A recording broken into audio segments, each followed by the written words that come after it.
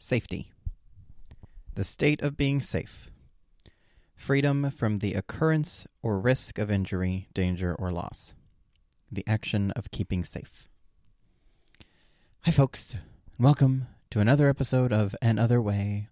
I'm your host, KJ Bell, and I'm podcasting from my couch today because I'm feeling particularly lazy. That's a tricky thing to say. There's a lot of L's. Particularly lazy. I'm super lazy today, and my compromise was, okay, you can, if you record the podcast, try it on the couch and we'll see what happens. Normally I'm sitting at a desk with notes in front of me and the computer in front of me and the microphone still not on a stand because I still can't find the holder thing for it yet since the move. I'm working on it. And today the notes are still here, the computer's still here, I'm just on the couch. So, I'm feeling very safe on my couch.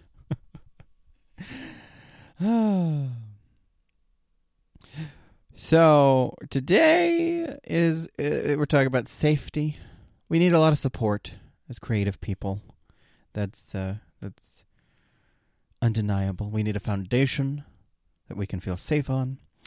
And I think you can get quite a long way with self-support, depending on the kind of person you are. You know, self-motivation and self-support. Creating your safety yourself can get you a long way. But at some point, we do need a support system to help, I think, of some sort. And that looks different for different people. We have to and in order to build that sort of support system, we have to sort of identify the people that are safe in our lives. We have to identify those people that we feel safe sharing our creative lives and our creative ventures with.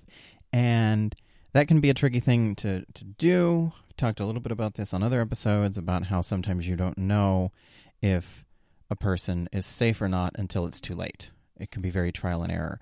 And sometimes the people that you would think are the safest turn out not to be.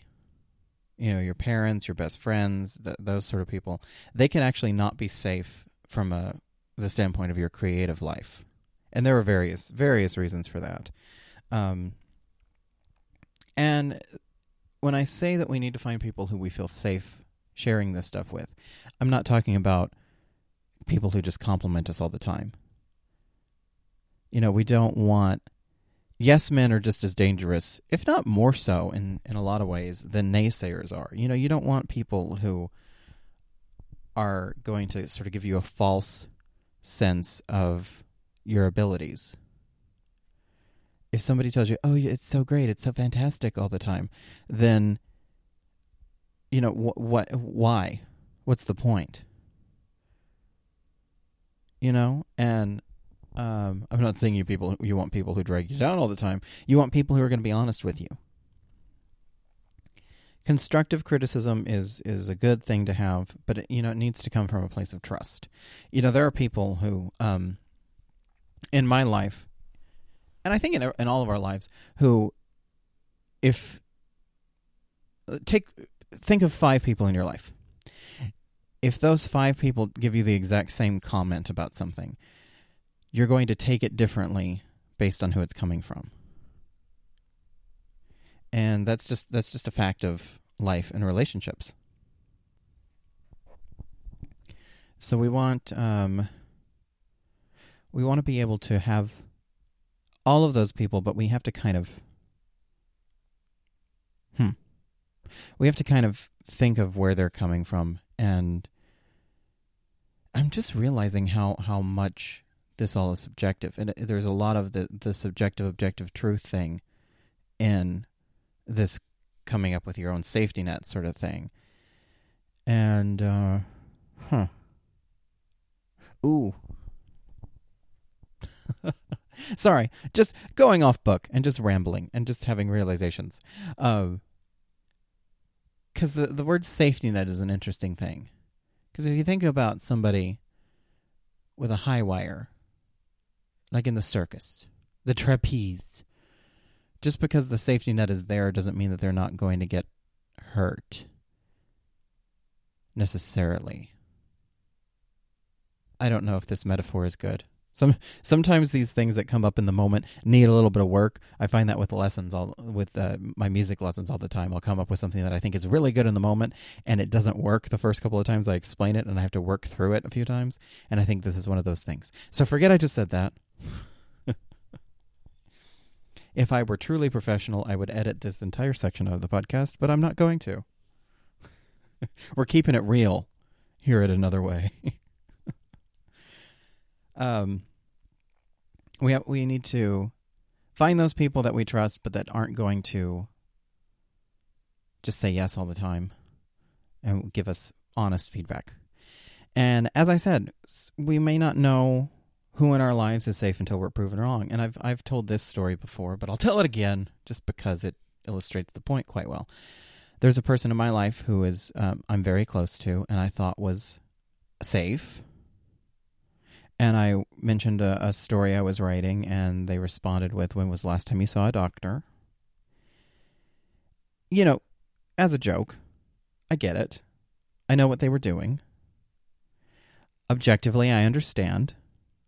I can reason that out. I'm an adult. I get it. It was fun. It was a joke. Subjectively, I'm like, okay, no, I can't tell you anything anymore. Because I actually stopped writing that thing that I told them about. And I didn't even consciously do that. It was totally an unconscious thing. I didn't realize until a few days, weeks, months. It wasn't months. It was like weeks later that I had stopped writing it just after I'd had that conversation. And, as I said, it's too late for that story. Yes, I can pick it back up again, but there will always be sort of the ghost of that comment in my head. And I know now that I have to be careful with that person. And it's not to say that I'm never going to share anything with that person ever again, because, there could be a conversation in the future of, this is what happened and this is how I felt about it. And relationships can change is the deal. So don't completely write somebody off necessarily. I have a similar parallel with my brother. It's not the safety thing, but it's you have to check in with relationships, because we're at a point now, him and I, where there's a lot of things that I could tell him that would be very helpful for him, but I know that he can't hear them because they're coming from me. And there have been bombs thrown on both sides. Neither of us have been safe for the other at various points. But I reached this point where I was like, okay, I can't. I'm going to stop trying. I'm going to stop butting in, because it's not good for either of us at the moment. I'll just check in every once in a while. And the first time after I made the decision, I tried to check in, I got snapped at, and I was like, okay, we're not there yet. I've made a couple of efforts since, and they have not been as bad. So, maybe we're moving in a positive direction. So relationships can evolve. You can have somebody in your life who you didn't feel safe with, and that can change based on, whether they change or whether you change. Maybe some of it is you accepting that that's just how it is. There's a big component of that too. You can't control the other person. You can control how you react to the other person. And I know that's an infuriating thing to hear, because I hate when people say things like that, because as true as it is, it's so like, I know, but I just don't wanna. It's a tricky thing. But anyway, we got off topic. Let's talk about parents. And, there's an entire episode on parent, but that episode was kind of more focused on parenting in the sense of parenting yourself.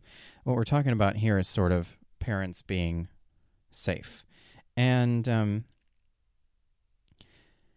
some of this stuff I've stolen from The Artist's Way, because there's an entire chapter on safety, and that's where a lot of this comes from. So, parents seldom tell people to just go with things and see what happens. You hear all the time of, My parents aren't supportive. They wanted me to be a doctor. They wanted me to be a lawyer. They wanted me to be an XXX. Fill in the blank. And a lot of the time, this is where we run into a subjective objective truth issue, where you feel like your parents just aren't supportive, but they're coming at it from a place of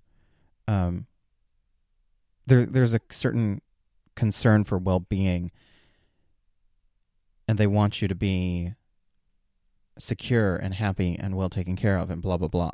And while the actions themselves might not be the best, they're often well-intentioned. It just doesn't come out that way. And I think that happens quite a bit. And, you know,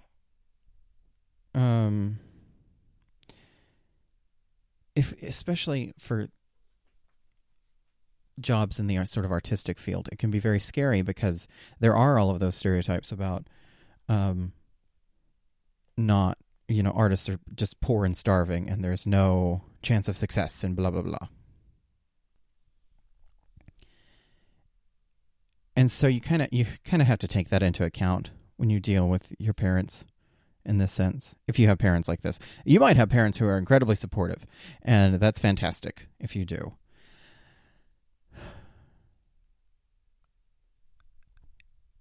And there's a very real truth of the thing is that jobs in the arts and creative fields tend to actually be or feel out of reach. So socially, economically, for some families. And it's sort of an area where, what you need to do and what you want to do get mixed up. And I think that is a bigger conversation than just this episode.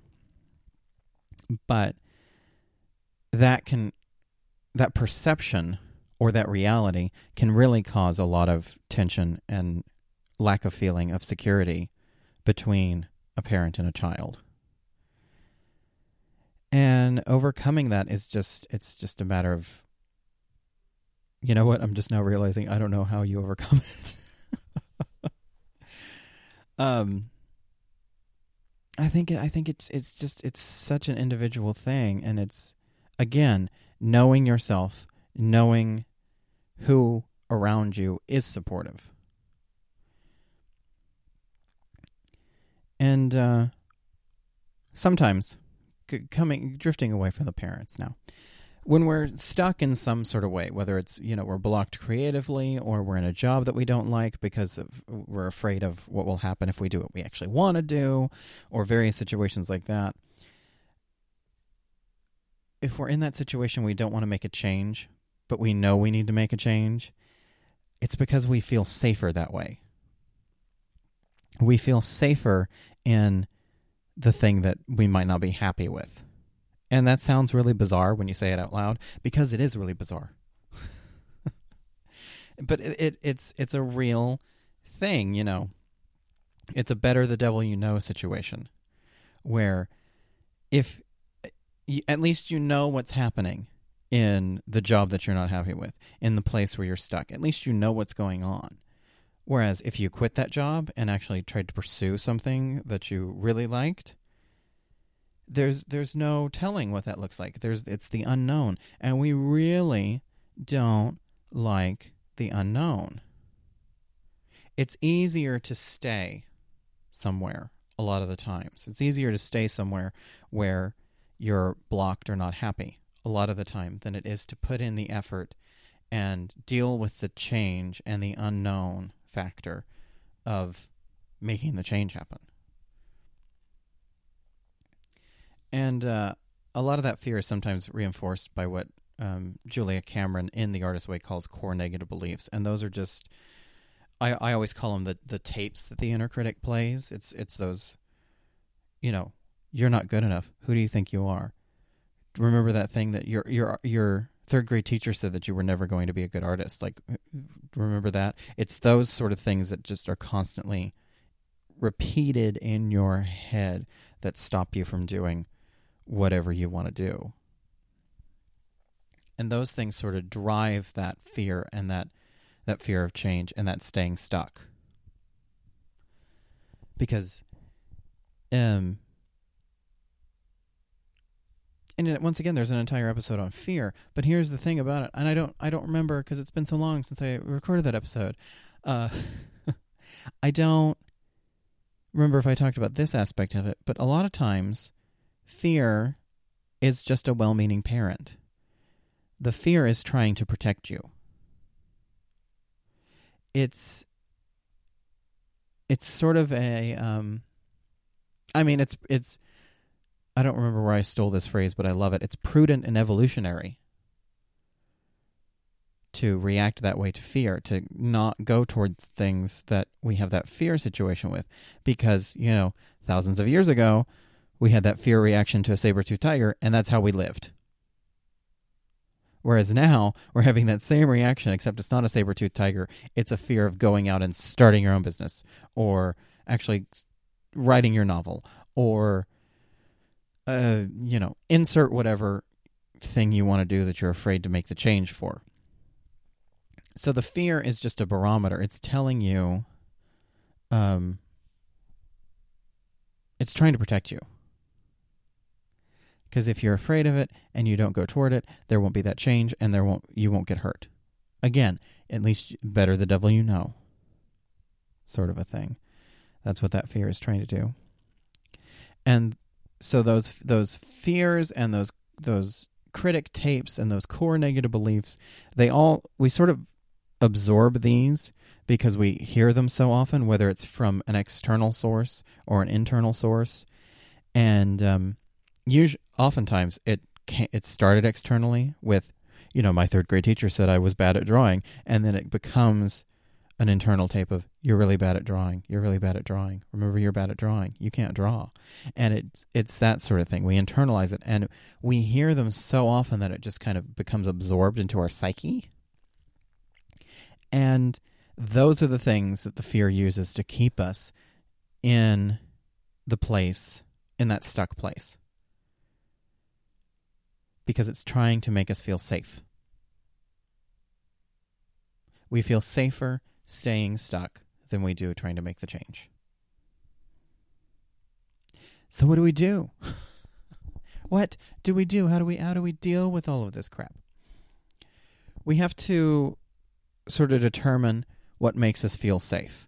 And again, we have a balancing act here, because there are those things that make us feel safe that support us. There is the support system of honest, feedbacky type friends, because that's an official term that I just coined. Official feedbacky friends.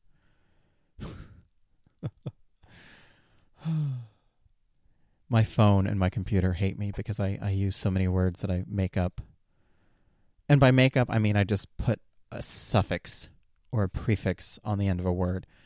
Like I will put esk on the end of everything, or ish, or ness. It's a bad habit.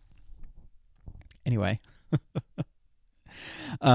we have to identify those things that make us feel safe and that are positive things, and we have to identify those things that make us feel safe that maybe aren't helping us. Like my need to stay on the couch today. My desire to stay on the couch today. Staying on the couch makes me feel safe, but I'm not getting a whole lot done. And that's, that makes me sound like I'm super depressed, and I'm not at the moment. I'm just lazy. That's the thing today. So we have to determine those things that make us feel safe, and we have to then examine if those things are supporting us or holding us back. And the best way to do this is through those morning pages and that writing practice. Like, that's really the best way to do it. There are concepts that you can think about, but there's something about writing through them that makes it a lot easier. There's been a couple of things that I've been thinking about lately in relation to the podcast, and things that I've been wanting to sort of explore. And I've been thinking about them a lot, but I don't get anywhere. So I know that I need to sit down with the notebook and write about them. And just start with like some sort of, this is the thing I'm thinking about. Maybe it's this. And as I write, I know that more ideas will come. Whereas if I'm just thinking about it, it's sort of amorphous. And so this is one of those areas where you can think about what makes you feel safe, but it's not until you write it down that you can have some interesting realizations about whether it's a positive safe or a negative safe. Negative safe. That's a phrase that's probably never been uttered ever before. And accept that we aren't always going to feel safe. Like, it's nice. It's nice to feel that way. But we're not always going to feel safe and secure. And risks need to be taken in all aspects of life. And creativity is certainly one of those. You know, maybe you have to quit the job and live off your savings for a while in order to do the writing that you've wanted to do forever.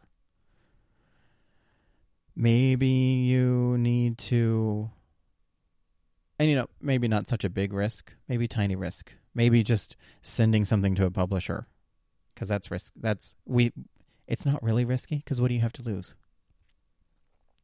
If the worst thing that could happen if you send something to a publisher is that they will ignore you and you won't get it published, which is exactly what's happening if you don't send the thing anyway. You're not getting published.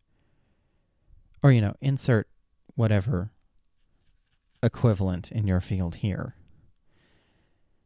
So we're not always going to feel secure. We have to take some of those risks, but taking those risks and stepping out of the comfort zone is what helps us grow.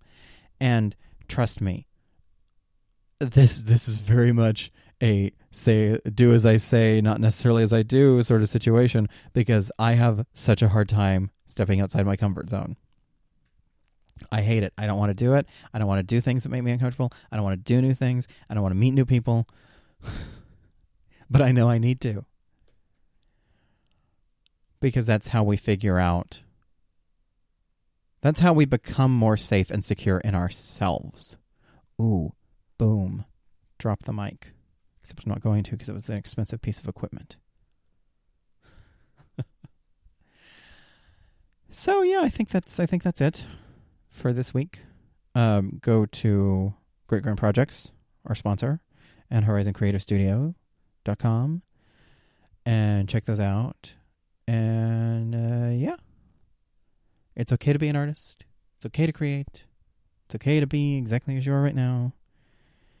It's okay. You're okay. I'm okay. We're all okay. Be safe now.